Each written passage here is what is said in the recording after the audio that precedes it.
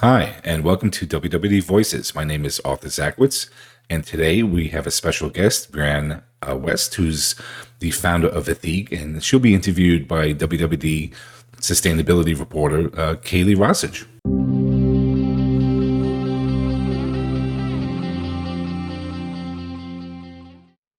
Hi there, this is Kaylee Rossage, the sustainability editor at WWD. I'm here with Brianne West, the founder and CEO of Ethique, and we'll be speaking on her founder's journey and the greater trials and celebrations of an eco business. So thanks so much for joining us. Thank you for Brianne, how are having you me. doing? Great, thank you. So we'll jump right into it. You've been in business since 2012, and you've not shied away from the struggles and the joys behind founding your own business.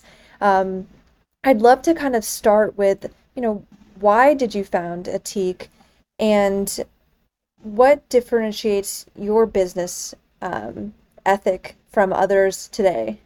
Sure. Well, I started the company back in 2012 when I was a naive, idealistic university student. I started it in Christchurch in New Zealand, and I wanted to rid the world of plastic bottles. And I believe that the way businesses are run generally nowadays is unethical and exploitative. So I wanted to see if it was not only possible to create a genuinely sustainable product that displaced more wasteful alternatives, but also the company was operated in a way that was much more ethical, fair, and kind to everybody involved from supply chain through to end use. And that sort of ethos is carried on throughout the entirety of Atique. So I started with obviously bars of product that are made out of fair trade ingredients that are all biodegradable, vegan, cruelty free, all of those things you sort of expect these days. But they are also packaged in home compostable packaging. So there is absolutely no consumer waste. We don't have to worry about trying to recycle stuff. And we also have all of the sort of the bolt-on ethics, if you like. So we're living wage certified. We ensure that we pay like a fair trade price, if you like, for our ingredients. So we work directly with our suppliers to ensure that they're paid fairly. Um, and then we have a big charitable aspect to the brand as well. So we just try and consider as much as possible. And I'm not saying we're perfect because it's not possible, but we just try and do as much good as possible because all businesses have an impact and we want to have a good impact, not a bad one. And you mentioned doing right by your suppliers, so I'd love to borrow this from a blog post that I saw on the company's page about being a kind CEO and being kind to your suppliers. Why is this so important to you? Well, it seems to me that a lot of businesses treat their supply chains as a second thought. They don't consider who manufactures their products or who makes the ingredients that go into a product. And I mean, it's most infamous, I suppose, in the fashion industry and who made your clothes, right? But that is apparent in every industry. There is horrendous supply chain practices, and to be a kind, conscious, fair company, you have to consider the suppliers of our ingredients. So we have a direct trade program where we work directly with farming cooperatives and producers around the world. So, for example, in Samoa, we source all of our coconut oil. We've done that since 2015, back when I was a tiny baby company. And it just means that you not only pay them a price that's well above market, you also have an insight into whether you can help them elsewhere, whether you can help provide, I don't know, whether it's educational machinery in some instances to help them make more, or even networks and connections into selling their product elsewhere, which is what we've helped them with. And it's just a much nicer relationship. So not only it's non-exploitative, which I would argue most supply chains are, and it's also helping raise the standard of living and therefore the protection of the environment in countries outside where we directly affect, if that makes sense.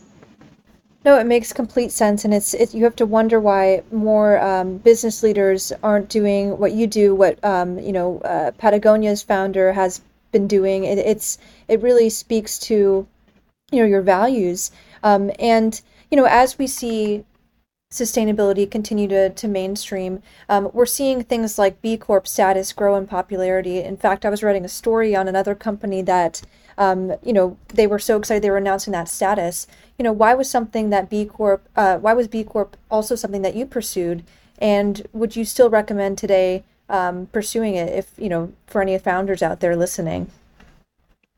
B Corp was, I think, we first certified back in 2015, and I wanted to do it because I wanted it to provide a proper framework, if you like, as we built this company into one that was genuinely ethical, just to make sure we were ticking as many boxes as possible. And I really liked it for that purpose, and it showed us we were on the right track. It helped us develop the charitable program, for example, in a meaningful amount. And I liked it for that purpose. I think for me, some of the companies that have been certified recently, I don't think are filling the idea that business is a force for good. I think it's great that lots of companies are trying, but I think there needs to be a little bit, and I know that they're working on this, whereas, instead of businesses can't become a B Corp simply by doing really well in one category. They've got to do it across the swathe of categories. And I think that's how some businesses have manage to attain a standard and therefore be a business as a force for good when I don't really think they are. And again, it's great that these businesses want to do better. And I do recommend B Corp certification for businesses because it's a wonderful framework to try and, again, tick those boxes to make sure you're doing as well as you can. I think as they've grown, it's obviously it's got a little bit harder to try and fit as many businesses in that B Corp box as possible. And I know they're looking to change that, make it that a little bit harder, which I think is only a good thing for all industries. I like that you said something, a bit controversial because this is a podcast, right? About, you can't just lead in one area. And I see that time and time again in all the reports that I look at, whether it be, the remake report, it's like, so-and-so isn't doing well on human rights, but they're doing great on carbon. So it's like, it's really refreshing to hear you say that because I think it's absolutely true. It's like across the board, look holistically at the big picture. And you mentioned the foundation, which is no small. Go ahead. That's the key with B Corp, just to add to that. That's the key is it's wonderful that businesses are making change, right? And I love that. And I love that they're working to become a B Corp. But to be a B Corp, to be a force for good, you have to be doing better, not perfectly, but better across the board, not just in one or two categories. And that's the changes they're making. And I think that is what's going to really cement consumer faith in that, because I think some of the certifications recently have knocked some of consumers' belief in the certification, and that's a real shame in general. I feel like we could talk on and on about this, but I do want to latch on to one other thing you mentioned. No small feat, the Ethique Foundation, which you launched earlier this year. I think it's 10 million to a handful of organizations. I'd love to hear more about that since you mentioned it. I was very excited about the Ethique Foundation for, 5 years or so. So going back to the B Corp, when I was trying to figure out how much we should donate, the B Corp gold standard is 2% of sales or 20% of profit. Now, to give you some perspective, the average business does 1% of profit. So it's very different numbers. But what is really important about philanthropy is doing it in a way that actually makes change. And what I didn't really want to do was just give money to organizations and hope that it was doing good. And look, the vast majority of nonprofits, of course, are doing good, but I wanted to know for certain, and I wanted to have as much impact as possible with what is, globally speaking, not a large amount of money. So far, we've donated 2 million.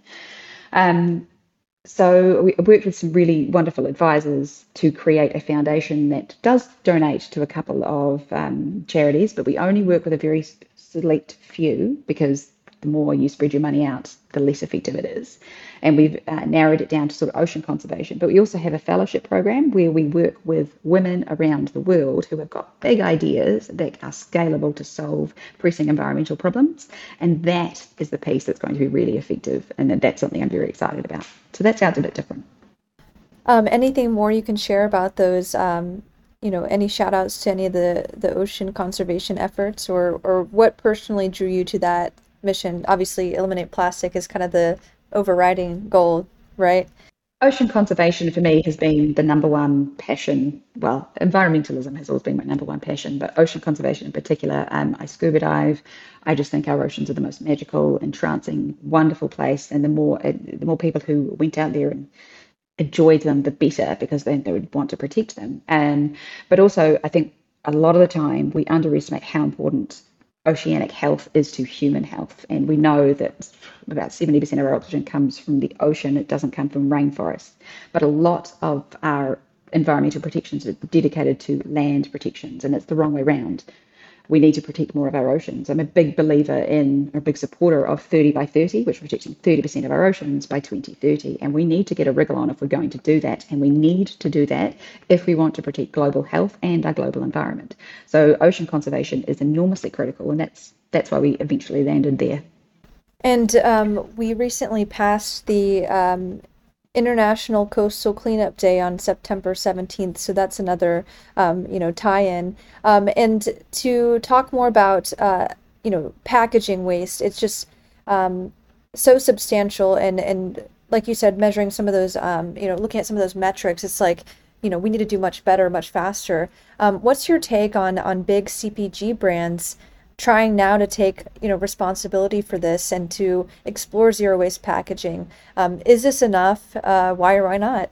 I think they have got a mammoth job ahead of them, right? That you have got to shoehorn sustainability into massive, massive ships that have been rowing this way their whole lives, and now they've got to turn around and spin that way and become sustainable. And they're not going to do it overnight. And I think that if they're making genuine strides, we should applaud them for that. And the likes of Unilever are making some interesting changes. They're not perfect. They're working hard to do a lot better, right? Unfortunately, there is that much greenwashing and nonsense in the industry. People now say, "Oh, all our products are recyclable, so that's wonderful." It's not, because less than 9% of all plastic ever made is recyclable, regardless of whether your product is recyclable or not. Recycling isn't working because we don't have the infrastructure for it. What we need to do is stop making virgin plastic. So when you see CPGs releasing shampoo bars that are packaged in zero waste packaging, which is a term I don't like, because there's no such thing as zero waste products, because nobody counts the waste in the supply chain, but 0% consumer waste, if you like, I suppose. That's a good thing, as long as they do it right. So as long as they explain to the consumer what to do with it at the end of the life, as long as they looked into the entire, so are the glues and those sorts of things, are they actually, if they're saying they're compostable, are they actually? I'm noticing a lot of shampoo bars don't say they're compostable, they say recyclable. And paper recycling is a little bit better than plastic. So that's still a step in the right direction. So there is a whole lot more work that needs to go into this area. But the fact that consumer demand is so fierce for better packaging and better products for the planet, that they're beginning to recognize this and actually release these products, and that's enormously exciting. I think the soundbite there was there's no such thing as zero waste products. For any listeners here, it's so crucial that, as you pointed it back again to where we started this conversation, the supply chain, right? All that waste that's just out of sight, out of mind. So important. But let's break down the shampoo bars, because I know that product efficacy is also a conversation in the materials space in fashion, right? About mushroom leather, but does it perform? So zeroing in on no pun intended, to shampoo bars. What separates the product efficacy in the world of solid shampoos? Where do you differentiate? And then we'll talk about end of life too. Sure. So a shampoo bar is exactly like what you would get in a bottle of liquid shampoo or conditioner bar. It is just none of the water. It really is that simple. People get wound up on the fact that they might be soap, and therefore they're not very good, they're very drying, and that's true, soap is not good for your hair. But a proper shampoo bar, and most of the ones you get on the shelves now are proper shampoo bars, they are exactly like what you get in a salon quality product, just without the water. So they foam exactly the same, they have the same conditioning ingredients, they have the same lathering agents. So there is no difference in terms of, you can't say a blanket rule that shampoo bars are not good for your hair because liquid shampoos are what you're supposed to use. You can't say that. Obviously, some shampoo bars will suit some people and some will suit others. But in terms of efficacy across the board, shampoo bars and bottled shampoo, they match. And I have an awful lot of reviews on our website that say this is the best shampoo we've ever used. It's better than liquid shampoo. So you really just need to find a bar that suits you. And this is a kind of a question that just popped up, but is there a divide also on foam versus no foam? Like, should it lather, or does it have to, or is it fine if it doesn't? It's a different way just to use shampoo. I mean, obviously, and I've used them before, but I've had some that are more foamy, others are not. So I'm just curious, does it have to? It's something you're taught as a consumer that foam equals clean, and it doesn't. Foam does a couple of things. It helps lift a bit of the dirt and the oil off your scalp and out, sort of off your hair shaft a wee bit. But it's what you're trained into into feeling means clean more than anything. Products that are designed to clean without foam are just as effective. And lots of people, certainly with curly hair, for example, they will use cleansing conditioners, which typically don't foam. So no, foam doesn't equal clean. It does help it spread through your scalp and down your hair. I personally prefer a foaming shampoo, but they are not necessarily drying at all. It's all in how it's formulated. So it's entirely up to you whether you prefer it or you don't. I personally don't like non-foaming, but as you can see, my hair is dead straight. Good to know. And, throughout this conversation, I think specifics, the wording that you use is so important. The language is so important. I think I caught this in another blog post, perhaps, but, why did you make the jump from, quote, zero waste brand to, quote, regenerative brand? What does this mean to you? Zero waste began to feel like we were misleading our consumers, and we never intended that way. What we meant when we said it was that it was zero waste to the consumer. But of course, we shouldn't say that because we weren't counting for the waste that's in our supply chain. And of course, there is, because it's a possibility. I mean, waste at its very heart is the carbon emissions that are released when you ship a product to a consumer. That's not what the zero waste for consumers means. But I didn't want to claim something that wasn't 100% accurate. I didn't want to be greenwashy. But when we move to regenerative, to me, that's a more positive outfacing statement anyway. It's about more than just removing waste. It's about giving so much more back. Regenerative simply means, if you like, sustainability on steroids. So instead of just maintaining the status quo, which is what sustainability is, it's giving more back than we ever took from the planet. So it's planting more trees than our packaging has ever deforested. But it's that's simplifying it. It's a lot more than that. Regenerative is about regenerating our planet and making it a better place than it was before a tech existed. And that's a big, big goal. And I'm certainly not saying that we are going to do that on our own at all. But I think the more businesses that work towards being regenerative, that would be a massive shift for people and planet, and would be enormously helpful in solving so many of the problems that we face. What are the, I guess, voluntary commitments that underpin being regenerative, right? We see carbon emissions reduction targets, but a lot of these statements are voluntary, and I'm wondering what the comparison or equivalent would be, like you said, to be the regenerative brand that you hope to be, that you dream to be, that others in the industry or in fashion could also use as a baseline. Good question. It's going a little bit further, I suppose, in general. So to use an example would be our products and packaging in general. By its very definition, it's a much lower impact product, just because you're removing the water. So the shipping impact is lower, and therefore there's less carbon emissions simply due to weight. There is the least carbon emissions in the packaging itself, and there's lower carbon emissions in the per use. So that, I guess regenerative comes in two sections. It's product and processes. So products that you make, and then how you operate your company. There is things like, so we not only offset, so we reduced our carbon emissions by 60% from 2018 to 2020, because offsets are not a silver bullet. But for what we cannot offset, what we cannot minimize, we will offset. And we offset it well more than we actually emit. And we do that through investment in renewable energy technologies and carbon capture tech and those sorts of things. And then in addition to that, because that cannot possibly capture all the damage that a business will do, we also have what we call the Ateak Forest. And that's working with an organisation called the Eden Reforestation Projects, who are one of my favourite organisations in the world, who will, around the world, in about, I think it's 14 different countries at the moment, they plant trees native to that area in areas that have been ravaged by humans, by and large, and they work with and employ and pay locals and local communities to not only plant those trees, but they also create forest guardians who look after those trees long term. So they're not only rehabilitating the land, but they're also working with communities to ensure that they have economic empowerment, and that is an amazing business model. So those are the sorts of things that we talk about it so consumers know about it, but it's certainly not an aspect of being sustainable, because it's going above and beyond. So when you are trying to go from, even if you're just trying to be a sustainable company, you need to have a look at the damage that you're doing. And instead of just saying, okay, we'll plant a tree for every order, which is irrelevant and not even really sustainable, you need to think, how much damage did that order actually do? And how do I somehow outweigh that? And then how do I go one better? And how do I prevent that damage happening in the first place? So measure it by damage done. No, it's a great way to think about it, and to have another organization on my radar is great. I'll definitely look into that. As we're kind of approaching time here, I wanted to ask one last question that I often frame to within interviews. Anything else you want to add or go back to or reiterate from our conversation?